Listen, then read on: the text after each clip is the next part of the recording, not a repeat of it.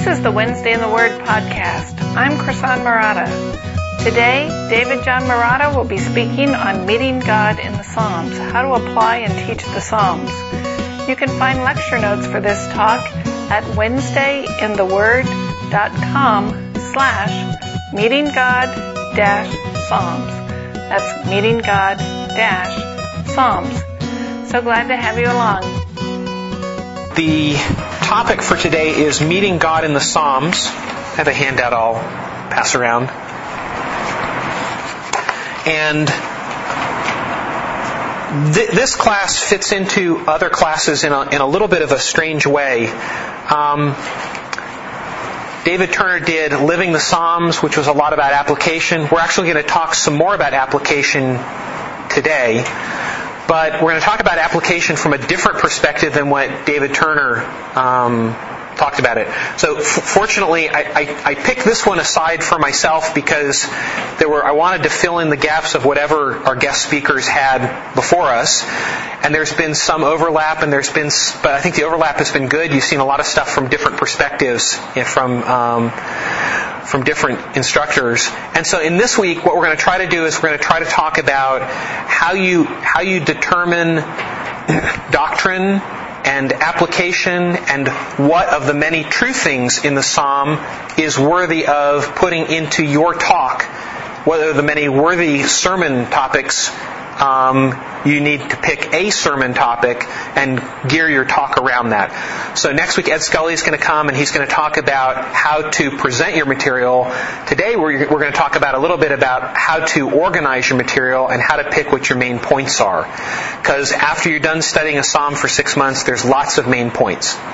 Now, let me give you one confession about something that I have learned from many years of teaching. I used to teach computer science. I taught the Bible, and I've been bad, and then I've been better. I won't say good. And you need a forum to be bad, and you need practice to be bad. So if the first 10 times you teach, you don't think you did all that well, that's okay. First of all, God uses some of your worst teaching powerfully for His purposes. And so you don't have to be great, you just have to be teaching God's Word. God's Word has its own power to it. So we're going to try to talk this week and next week about how we can make sure we're doing our parts in being faithful to give God's Word its proper place and its proper format. But even if you don't do it all that well, it's still going to be okay, because God is a faithful God. So let me tell you of a confession, first of all, and that is that I've come to the realization that teaching doesn't work. That's a very hard thing to come to. If teaching worked, no one would smoke and we'd all be thin. So that's the bottom line. Everybody knows that smoking isn't good for you, and a ton of people smoke. So, even with the media blitz that we've had on all the different aspects of smoking, it doesn't work. Now, I will tell you that personally, I hate smoking. My grandmother lost her sight from macular degeneration. That's 10 times more likely if you smoke. So 9 out of 10 are the chances that my grandmother lost her sight from smoking. And she lost her sight at a young enough age so that she could not see for, 20 years at least of her life.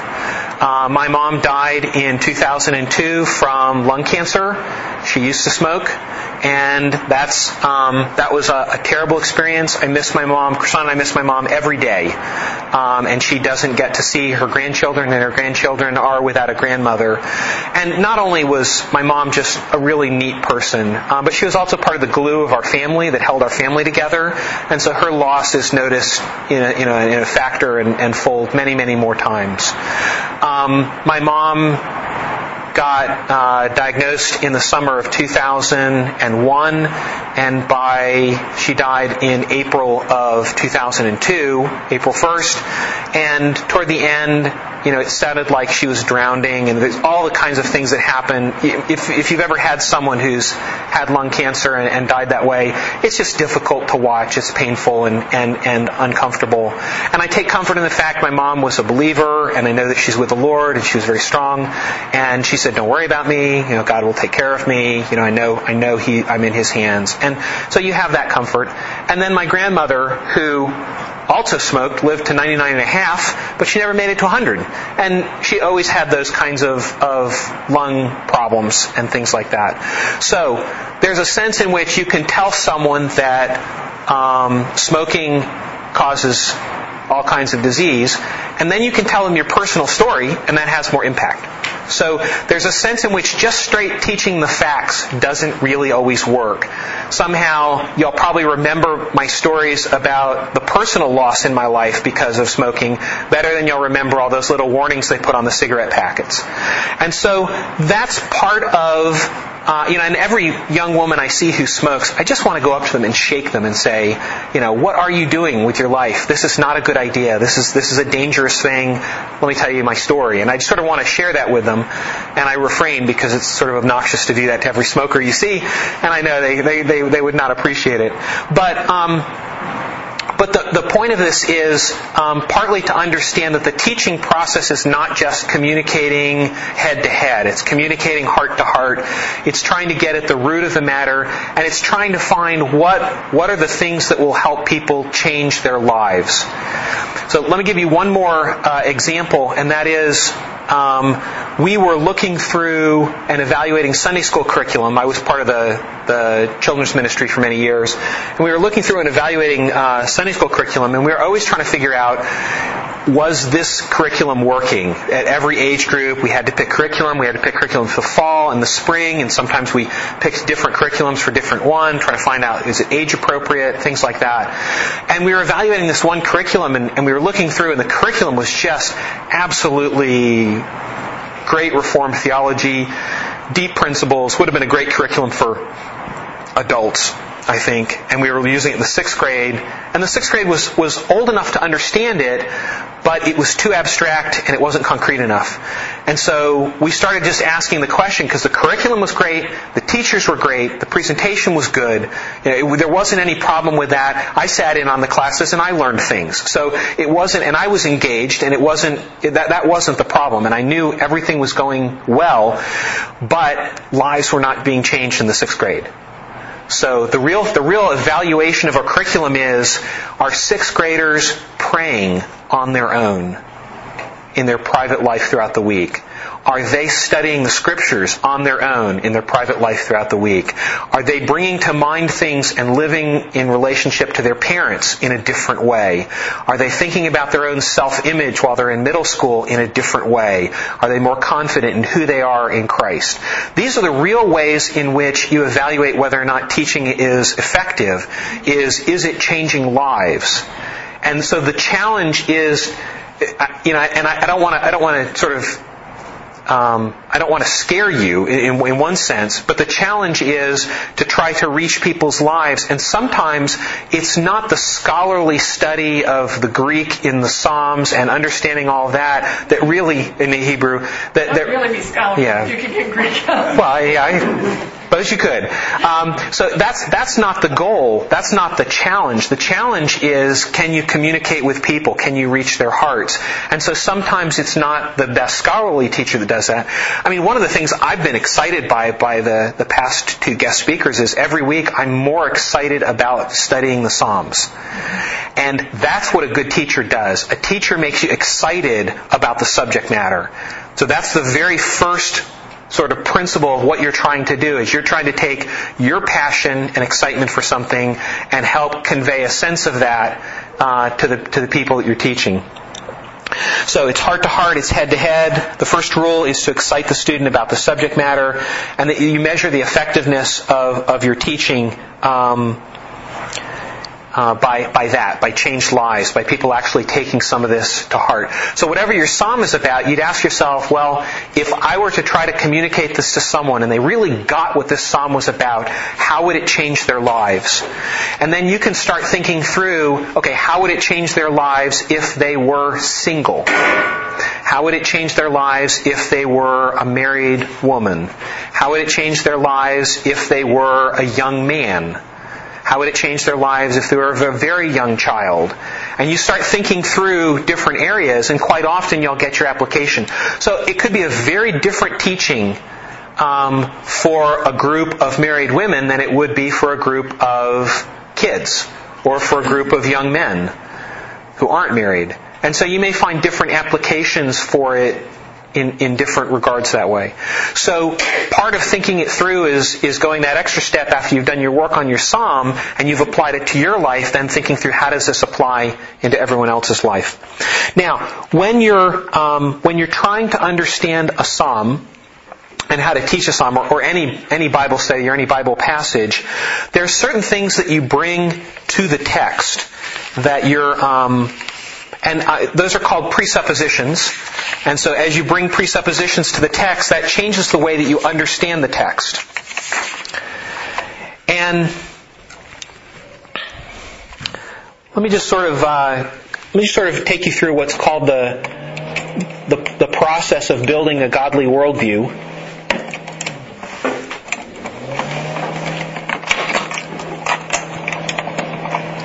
Let's see if we can.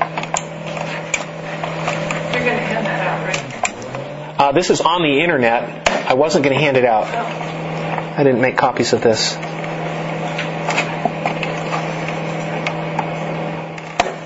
Maybe we should probably make copies so you don't have to wedge the overhead. Jeff got it. We'll get it again.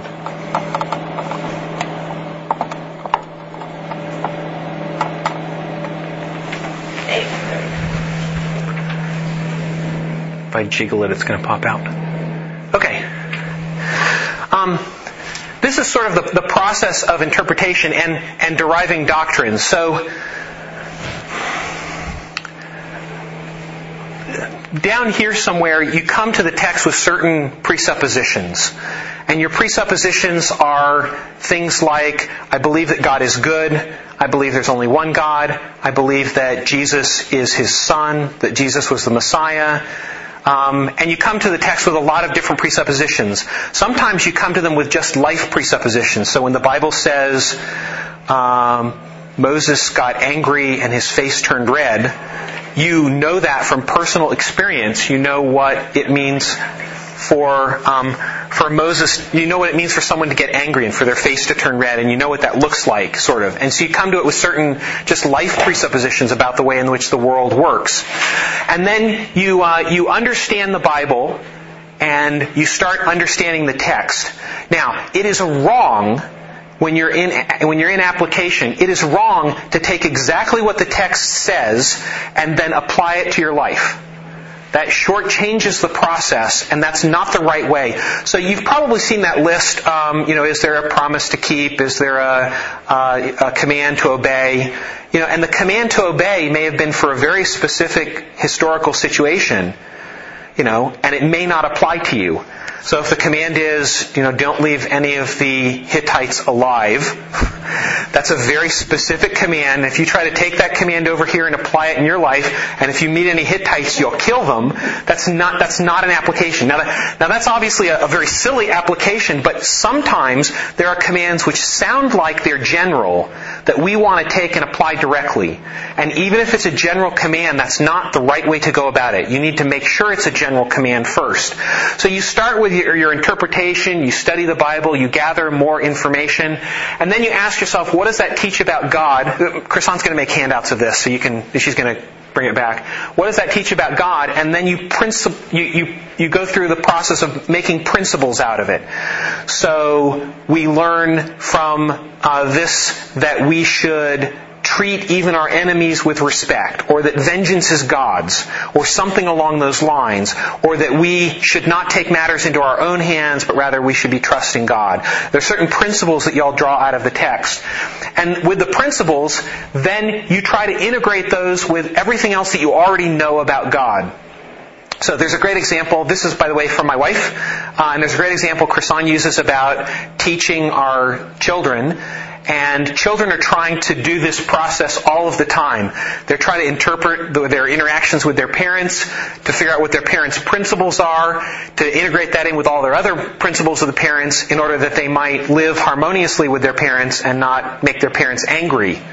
And we're doing the same thing with God. So, for example, if Chrisan says to Brendan when he was very young, don't touch the TV and don't hit your sister, those are principles, and then he's trying to integrate them together. And he's trying to figure out, why does she tell me not to touch the TV? Can I touch it if I don't turn it on?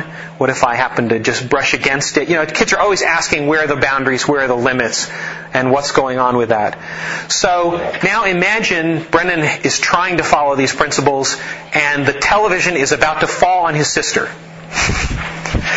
Now, there's lots of different ways in which he could try to apply what he's learned and in the reasoning. And so one thing he could do was he could stop the TV from falling on his sister, but he's touching the TV now. That would break one of the commandments. Or he could shove his sister out of the way, but that would break one of the commandments as well. Or he could just let the TV fall on his sister and say, well, you told me not to. Obviously, if he's correctly integrated everything together, he might put his hand out to stop the TV and push his sister. He might break both commandments and yet have fulfilled what his mother wanted him to do. Do you see that? Okay, so the problem with just taking the commandments and trying to directly apply them is the same thing is true about God. You see this in a great passage where David eats the showbread. You familiar with that passage? David's men are starving. He goes in. Only the priests are supposed to eat the showbread, and David eats the showbread and gives it to his men. Jesus uses this passage when they tell him not to heal on the Sabbath. Or maybe it's when his disciples are picking grain on the Sabbath. It's picking grain on the Sabbath. His disciples are going through and they're picking grain out of the fields on the Sabbath, and they're eating them. And Jesus says, didn't you learn anything from when David ate the showbread? So what he's saying is that the commandments are not just the commandments. The commandments reflect the character of God. It's the character of God which is sacred. Commandments in individual situations are a reflection of the character of God. Now that's a very hard principle, and you can take that completely out of context and you can do awful things with it. But it's more biblical. So it's the challenge that we have, and what we're trying to do is we're trying to build the mind of God. Now obviously if you see the commandment, thou shalt not murder, that's just a reflection of God's character in a particular time, but murder today is okay, especially because they really tick me off.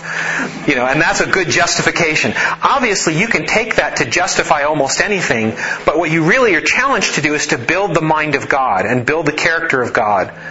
And if you build the mind and character of God, a model of how you think that works, and if you've understood that correctly, then you'll be able to apply God's worldview, if you will, in situations that He's not explicitly told us about in the Scriptures.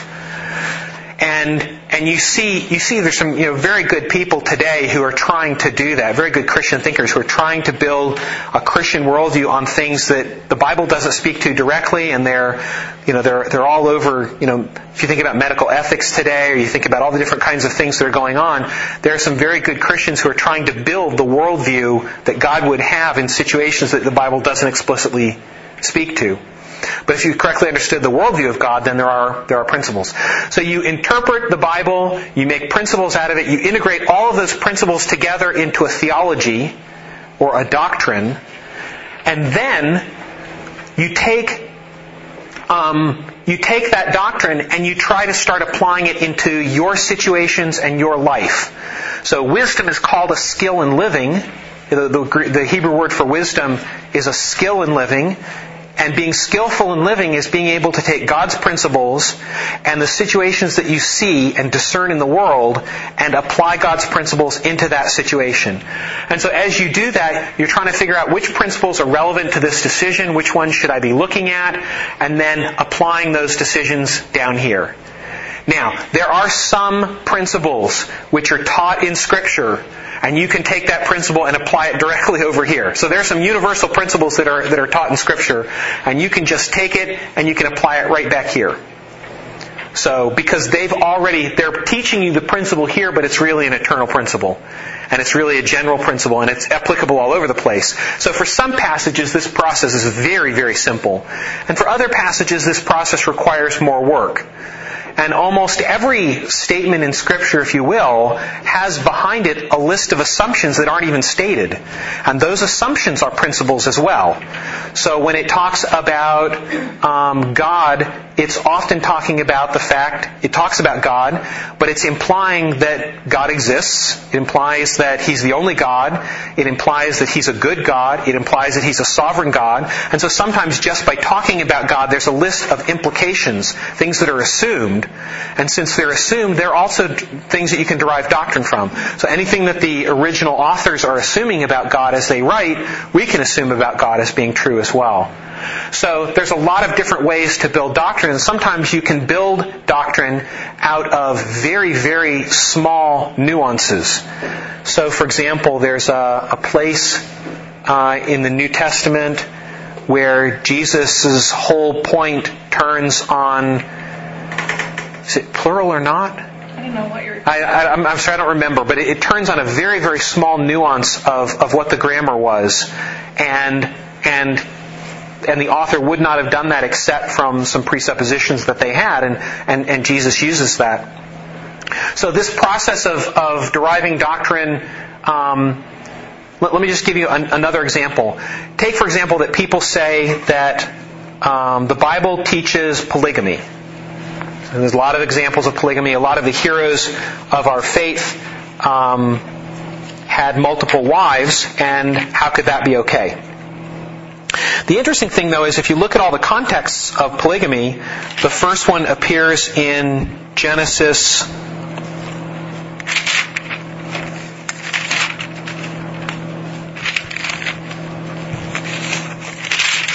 9 or 6. Must be 6.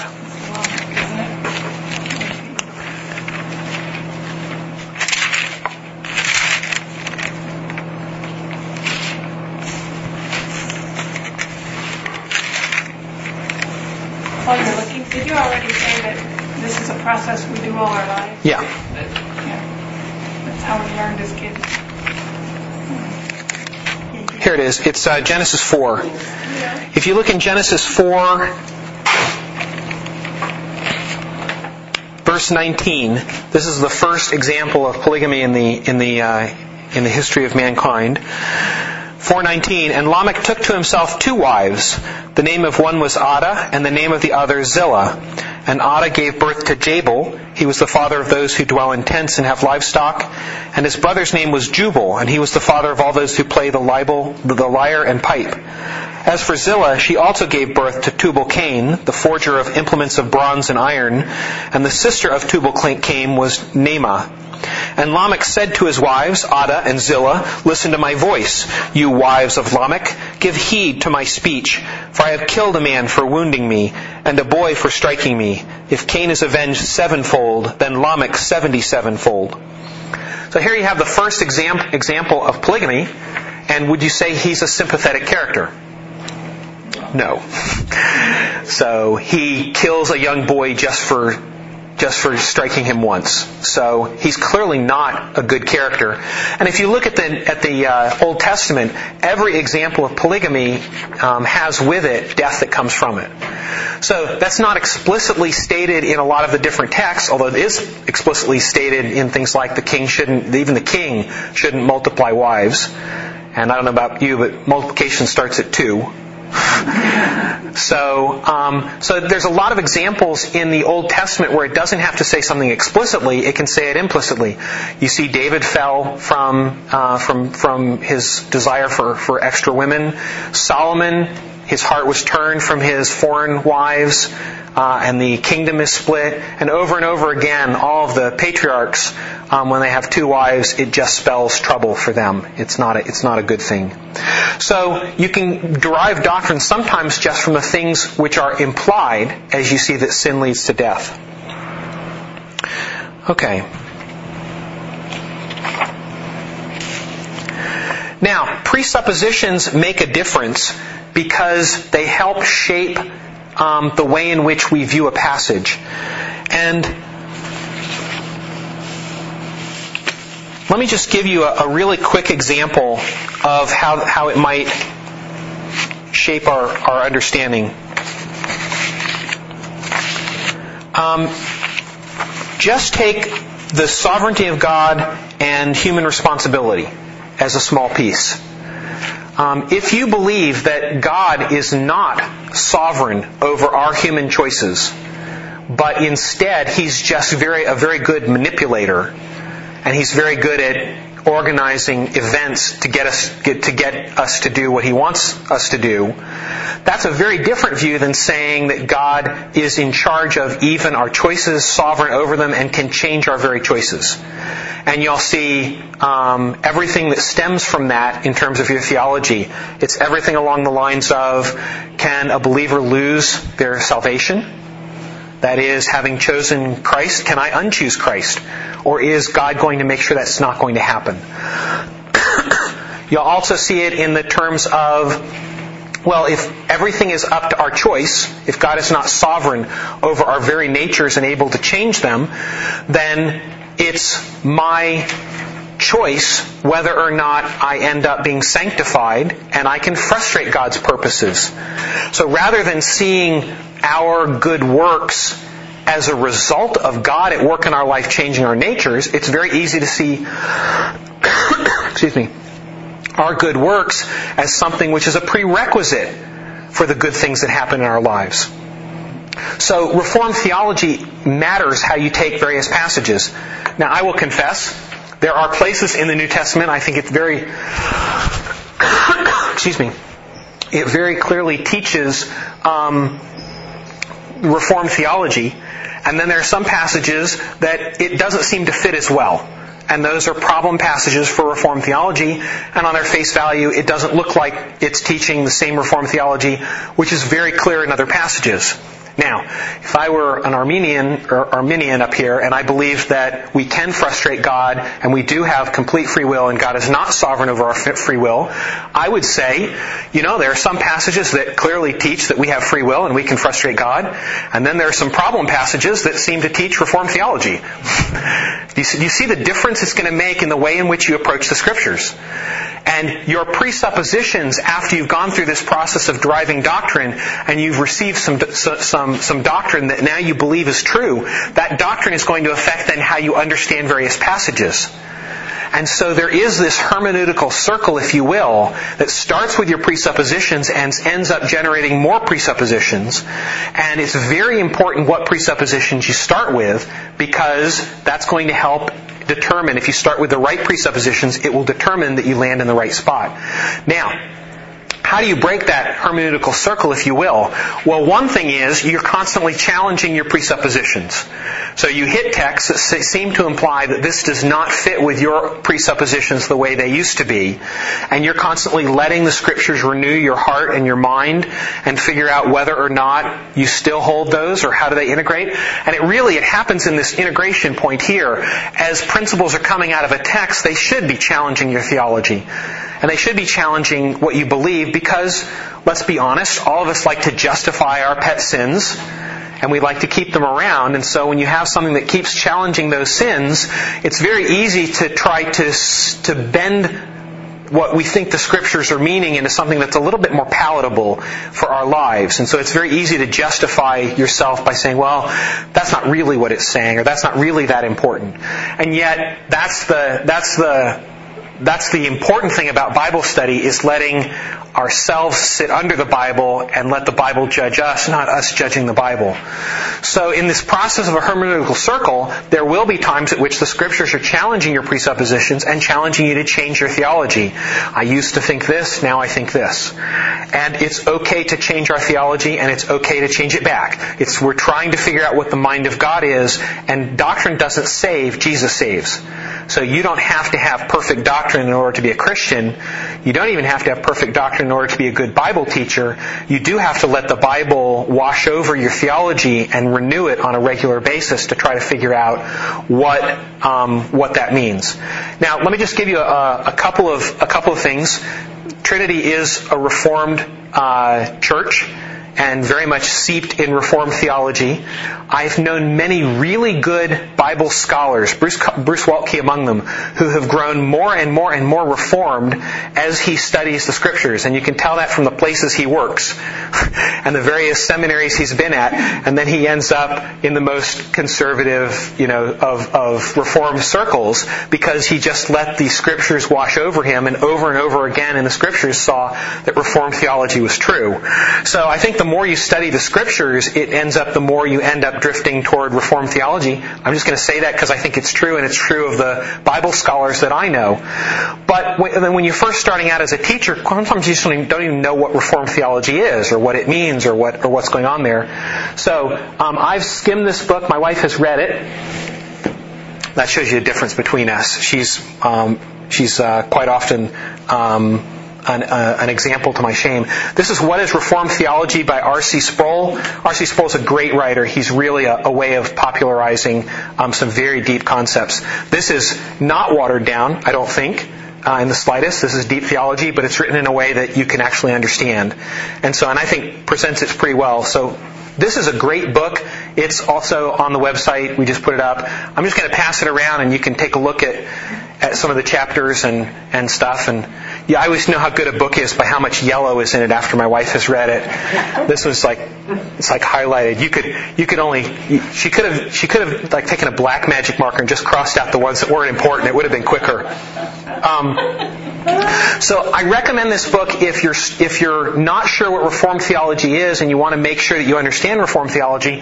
What it does is it gives you a different set of principles you can integrate with and a different starting point for your psalm. You can just try it on. And sometimes it's really good just to try on different ideas onto a psalm, because what you're trying to figure out is which set of presuppositions makes the best sense out of this psalm. And then which presuppositions seem to flow out of this psalm. And so if the river is flowing one way and then you have your psalm and then it's flowing the same way, that gives you a feel that the psalm is flowing that way as well. The psalm is in that stream. Now, I will read a lot of commentaries from authors whose presuppositions I do not agree with. And the reason is because if you read a lot of different commentaries, first of all, you're bound to get people who have different presuppositions. And the second thing is, sometimes some of the best scholars are not particularly conservative, they're not particularly reformed, they don't believe in the inerrancy of Scripture, but they're very good at what they do in terms of background material and word studies and things like that. So one of the people who is probably one of the best scholars on the Psalms is Derek Kidner. Derek Kidner has, these are two books on the Psalms. These are not on the website. I should put them up. Derek Kidner is, I think, what we would call a typical liberal scholar, meaning that I don't think he necessarily believes in a lot of the conservative doctrine or background or things like that. I believe he's probably a believer from reading his stuff, but he doesn't believe in the inerrancy of Scripture and a host of other things. But he is incredibly good. He's considered the classic. If you're in a secular university and you're not a Christian and you're doing biblical studies, again, I've never quite understood why people do that. Why would you not be a Christian and be doing biblical studies? But if you were, you'd read Kidner on a lot of the stuff on the Psalms, because he goes through. And what you have to do is you have to pick and choose. Well, he throw this one out because it's clearly his liberal bias, and then these are gems. These are things that you ought to be looking at. And I find these very helpful for looking at because it gives me 2 or 3 points. Usually they're the 2 or 3 points I could not have figured out on my own, and yet he's got the background to be able to tell me what's going on and what the Hebrew means in areas I don't. I take those, I integrate them in with more conservative theology and understanding, and it's very powerful that way. So I'll go ahead and pass these around just to take a look at them. They're good. I'm always looking for new commentaries. I just bought these because they look good and they look thick. I like thick books. This is called Exploring the Psalms by John Phillips. And if you look at some of the Psalms in here, he just kind of dives straight in. I love the way he's outlined them. I like the way he's kind of unfolded the meaning. And so there's a lot of sort of good stuff in these. And I'll once you pick a Psalm, we can Xerox irrelevant pages on your Psalm from the Right, because in both of these, in Kidner, one psalm is 2 pages, but it's 2 pages of great material. And if you read them, then you'll get the 2 or 3 insights into the Hebrew, the languages of the background. In this one, it's 5 or 6 pages. It's got a nice outline, a way of organizing it. Kind of gives you some ideas for how you might want to get started. And if you're like me, you'll read these and then you'll think, well, what am I supposed to do? They've done all the work for me, But that's not true. As you get deeper and deeper into a psalm, trying to figure out how you're going to go through it, you'll find out this isn't enough material. This isn't enough to unfold it the way you want to unfold it and understand it the way you want to understand it. So this was the point of, these are really good background material, but his presuppositions are completely different, and you have to look at his presuppositions then as you go through it. Okay. Let me tell you, so now let's talk about, you've gone through the process, you studied your psalm, you've done all that, and you're trying to figure out, of the many true things that are in the psalm, which one are you going to teach? So I heard Greg Thompson say, while a passage can be about many things, sermons are usually about one thing primarily. So you're trying to figure out, of the many things the psalm is teaching, what's the one thing that you think is going to be the best? And when you're picking what principles you're going to pull out of the text, we're on the handout down at 4 poor substitutes. These are 4 mistakes that people make for trying to figure out what the psalm is about. The first one is we substitute interpretation for application. So, and I will tell you, this is probably the thing I'm the most guilty of when I'm working on the Psalms. I'm always looking at one more word study and one more background and trying to figure out what the Psalm means. And I'm not spending enough time figuring out how this truth will land home in people's lives. So generally, when I'm trying to do Bible study, I'm doing this first column up to some general principles, and then the application of those principles is sort of left as an exercise to the reader.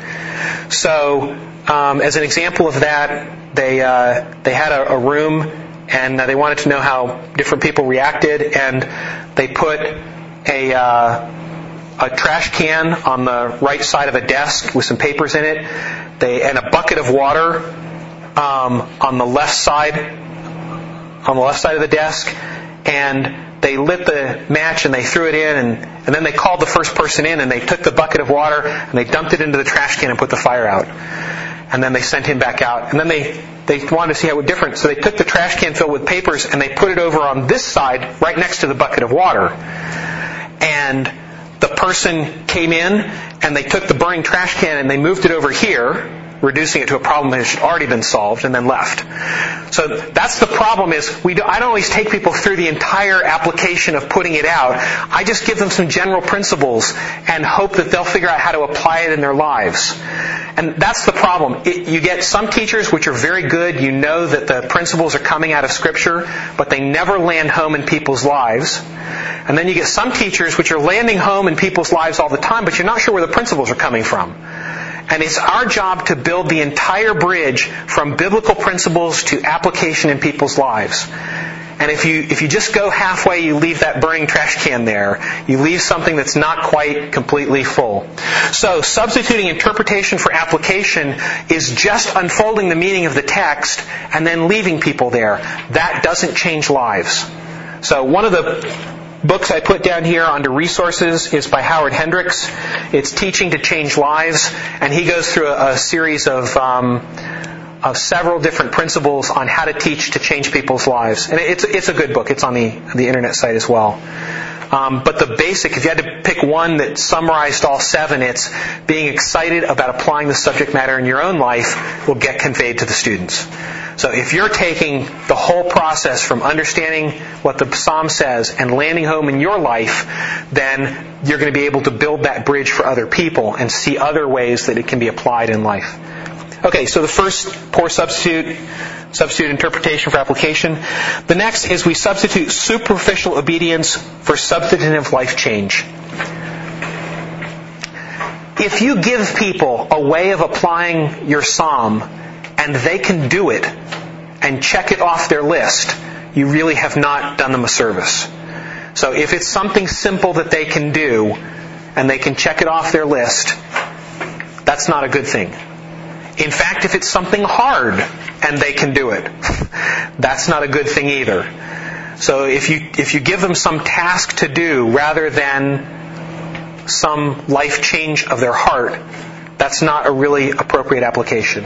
Now, a change of their heart may result in things that they do. You may see it in outward actions, but you're really trying to get at real life change.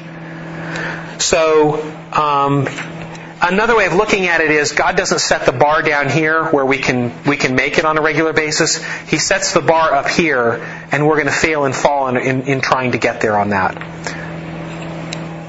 We substitute rationalization for repentance. And that is, we don't really let the Scriptures apply to our lives in a way that convicts us. So, and let me tell you, being a teacher is really hard. There's my favorite passage from my wife's teaching on Romans is the passage that says, it's easy to be a teacher of the law, but they're not justified. It's the doers of the law who are justified. And I keep thinking about, yes, and there comes a point in every teacher's life when it comes time to stand up in front of a group and tell them what they should do, and they haven't done it themselves. Because we're fallen and broken people. And that's okay. In fact, if you stand up in front of a group and you're teaching them how to be perfect and you've done it, you're probably not the right person to be standing there, because you probably really haven't understood how high God has set the bar. And so you have to let the Scriptures wash over you. You have to let the whole process of the Scriptures, including repentance, where you get convicted of your sin and you turn back to God and you say, God, I don't want to be like that. I want to be a changed person. And you receive His forgiveness and His grace.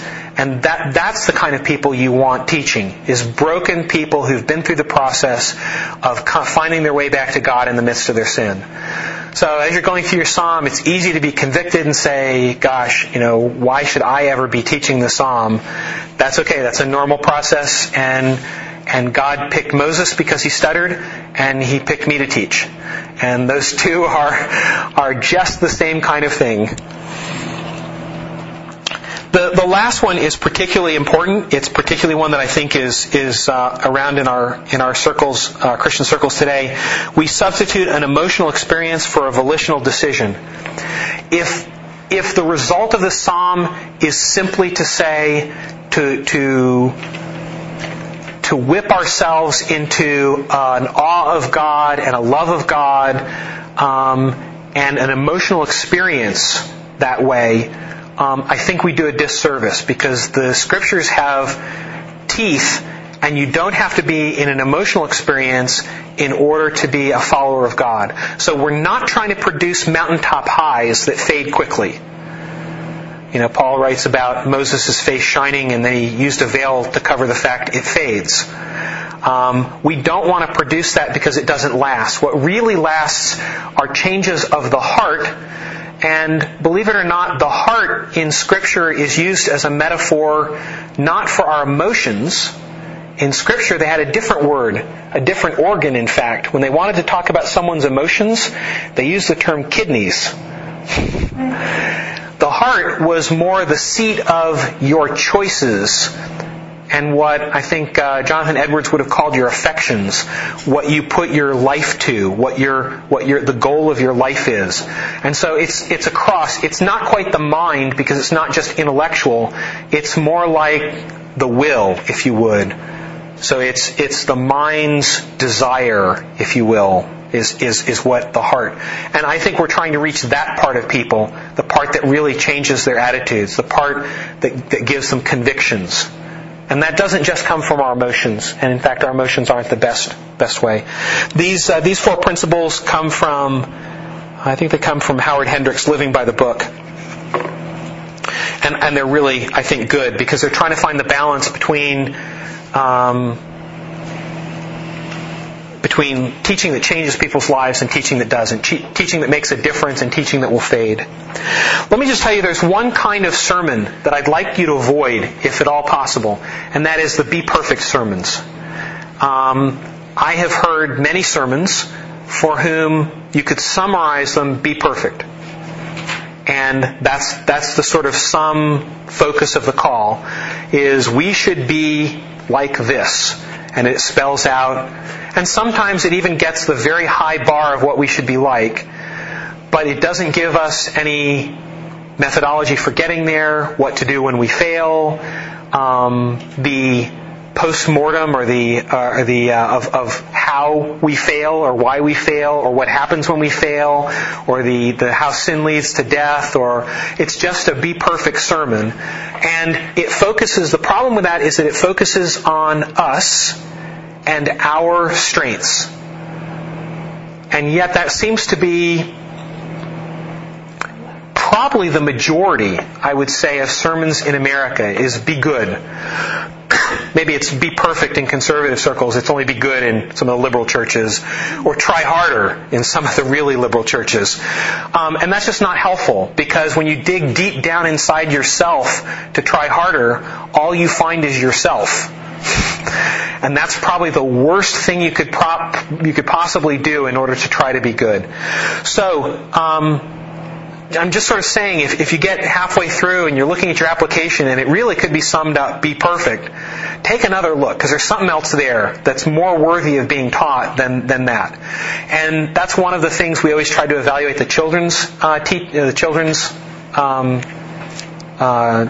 curriculum on, is if it was a be perfect, that was bad. And most children's curriculum is the be perfect variety. And the reason why I think is, if you have a children's curriculum that's be perfect or be good, more often than not with children's curriculum, if you have this be good curriculum, you can sell it to every church, because there isn't a church in America that doesn't think you ought to be good.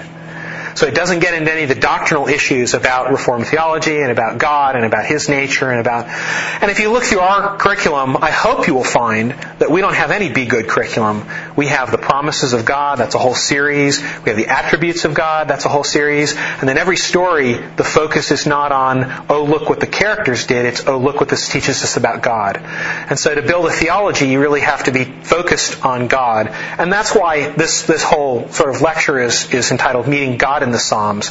What we don't want to do, that's the purpose of the Psalms, is to bring us in an encounter with God Himself, and that's a challenge that we should be looking at. Let me just go through a couple of different passages. Let's go to Psalm 15, and I want to sort of take you through how this might apply. Psalm 15. My Bible says, description of a citizen of Zion, a psalm of David. O Lord, who may abide in thy tent? Who may dwell on thy holy hill? Who may walk with integrity and works righteousness and speaks truth in his heart? He does not slander with his tongue, nor does evil to his neighbor, nor takes up a reproach against his friend, in whose eyes a reprobate is despised, but who honors those who fear the Lord. He swears to his own hurt and does not change. He does not put out money at interest, nor does he take a bribe against the innocent.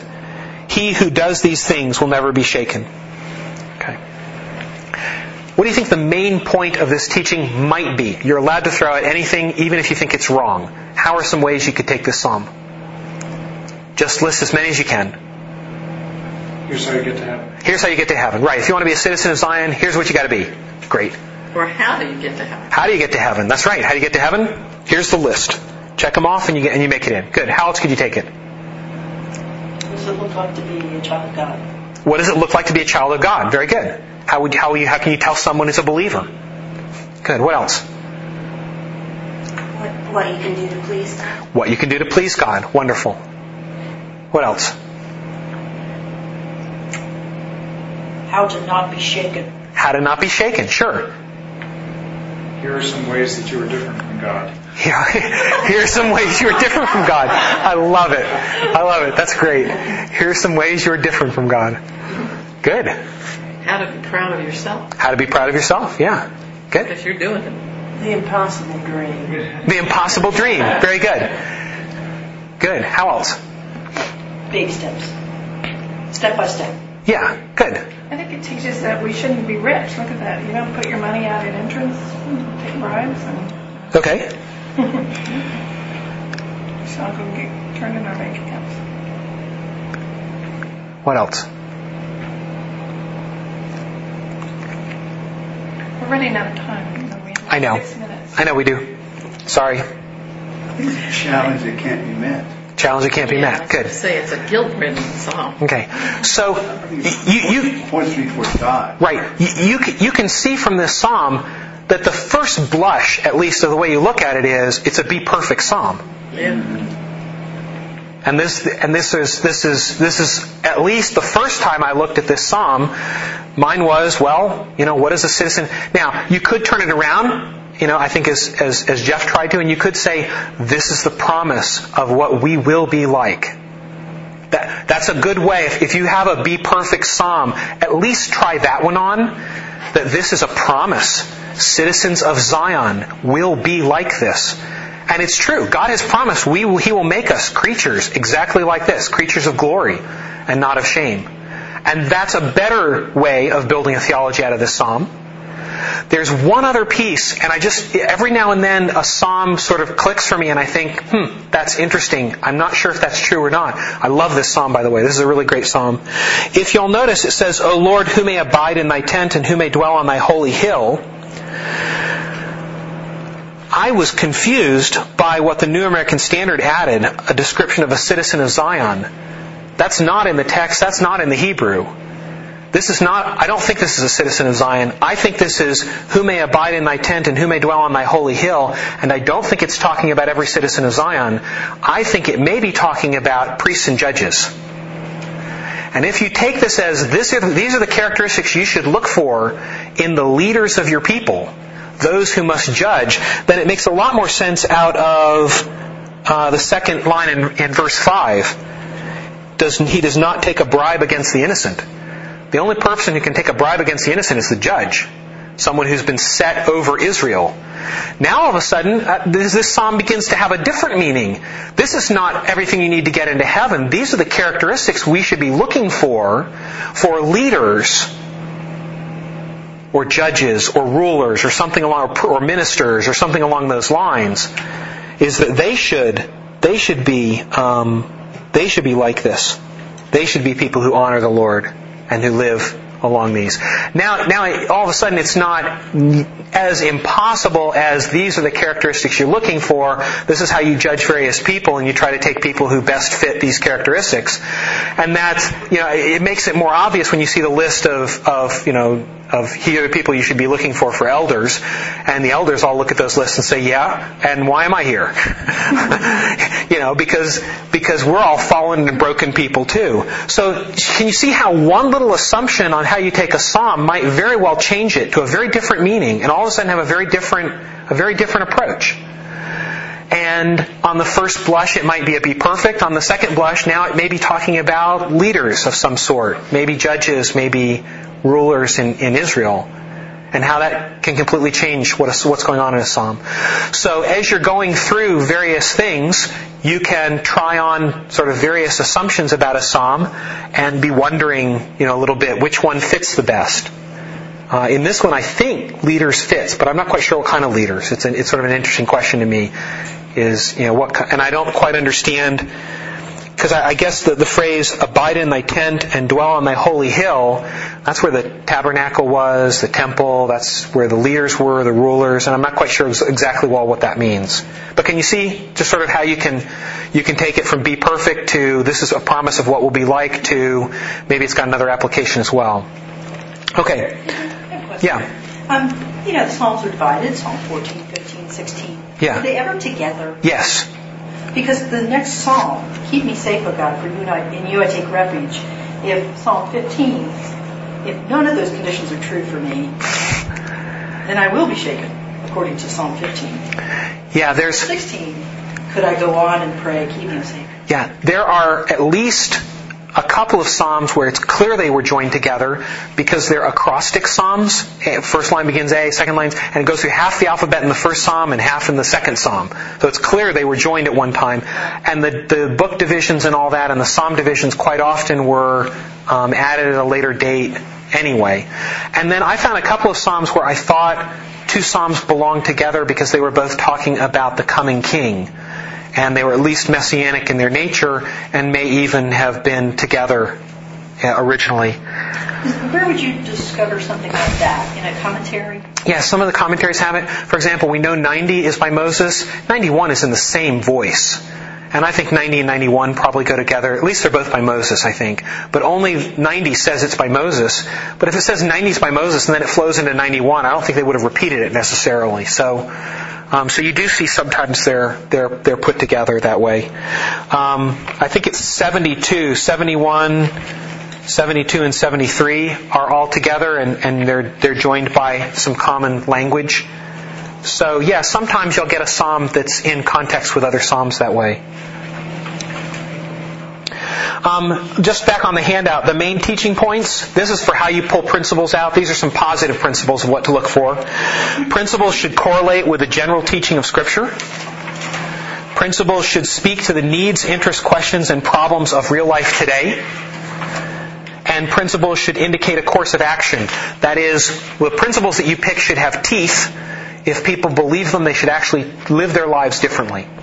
So, if it's just an abstract principle and it doesn't affect your life, then you're not teaching to change lives. We're trying to teach to change lives that way. Okay, I put down here sermon themes because in addition to having the be perfect that you don't want to do, I just wanted to sort of give you some ideas of sermons you might want to do. And these are the 5 points of Calvinism in what is Reformed theology, which I think is God-focused, and so that's why I put them in here. So these are taken from the What is Reformed Theology book. Humanity's radical corruption is a good theme. So, and by radical, he sort of spells out in that book what he means by that. That is that we have sin in all areas of our life. You could even go through a pathology of how sin leads to death. And I will tell you why that actually changes people's lives. I used to love eating raw chocolate chip cookie dough. And then I learned what that did in my arteries, and I can't enjoy it anymore. I just can't enjoy it. After you've gotten your cholesterol tests a couple of times and you've realized, how much weight you gain from it, it's just very difficult. So the point is that sometimes if you go through the pathology of how sin leads to death, it makes it less attractive because you have eyes to see it from God's perspective and you know how it grieves your life. So sometimes you don't even know the death. You don't even relate the death in your life to the sins that are causing it. So when Brendan was really young, he used to get night terrors. And then we couldn't figure out why he was getting night terrors. And then we learned that if you don't put a kid to bed early enough in the evening, if you keep them up too late, in the middle of the night their sleep cycle's disrupted and they'll have these sort of night terrors. They'll wake up screaming. Well, it turns out it was our fault he was getting night terrors, but we never connected the death from the sin of not putting him to bed. I'm using that metaphorically. It's and then if you see what's going on, if you see the death that's coming from what's going on in your choices, then it just makes those choices less attractive because you know the death that's going to happen later on. So the pathology of sin is a good one. God's sovereign choice is a good one. Christ's purposeful atonement. The Spirit's effective call and God's preservation of the saints. Those are all themes in the Psalms.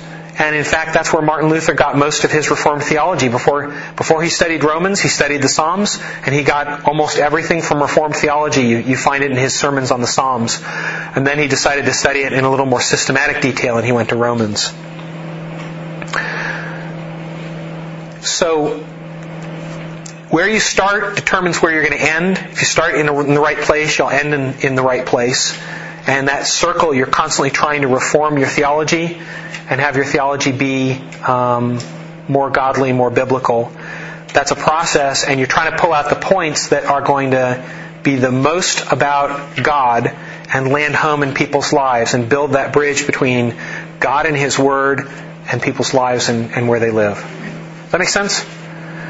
Okay. It's a challenge that probably 3 months from now when you're pulling principles out, you'll kind of want to come back to this a little bit and say, okay, now that I've gotten through my psalm and I begin to understand it, now how do I build this into a talk? How do I build this into a theology? Next week, Ed Scully is going to talk to us about once you've got what you want to say, then how do you present it? So I'm sure he'll go through how to make teaching vivid, the different styles to help connect with people and things like that. That should be very different from anything that's gone on, and really good and really helpful. Because that's part of the process. I'm always on the one end, and I'm not always thinking about how to present it a little bit clearer. Let me close this in prayer. God, thank you so much that your Word does change our lives. We pray that we would have, that you would soften our hard hearts to help us to repent when we should, to realize our sin when we should, to turn to you for your forgiveness and your hope. Give us spiritual eyes to see your truths at work in our life and how you would want us to live. Just thank you so much for the band of brothers and sisters here who are dedicated to studying and teaching and sharing your word. In Jesus' name, amen.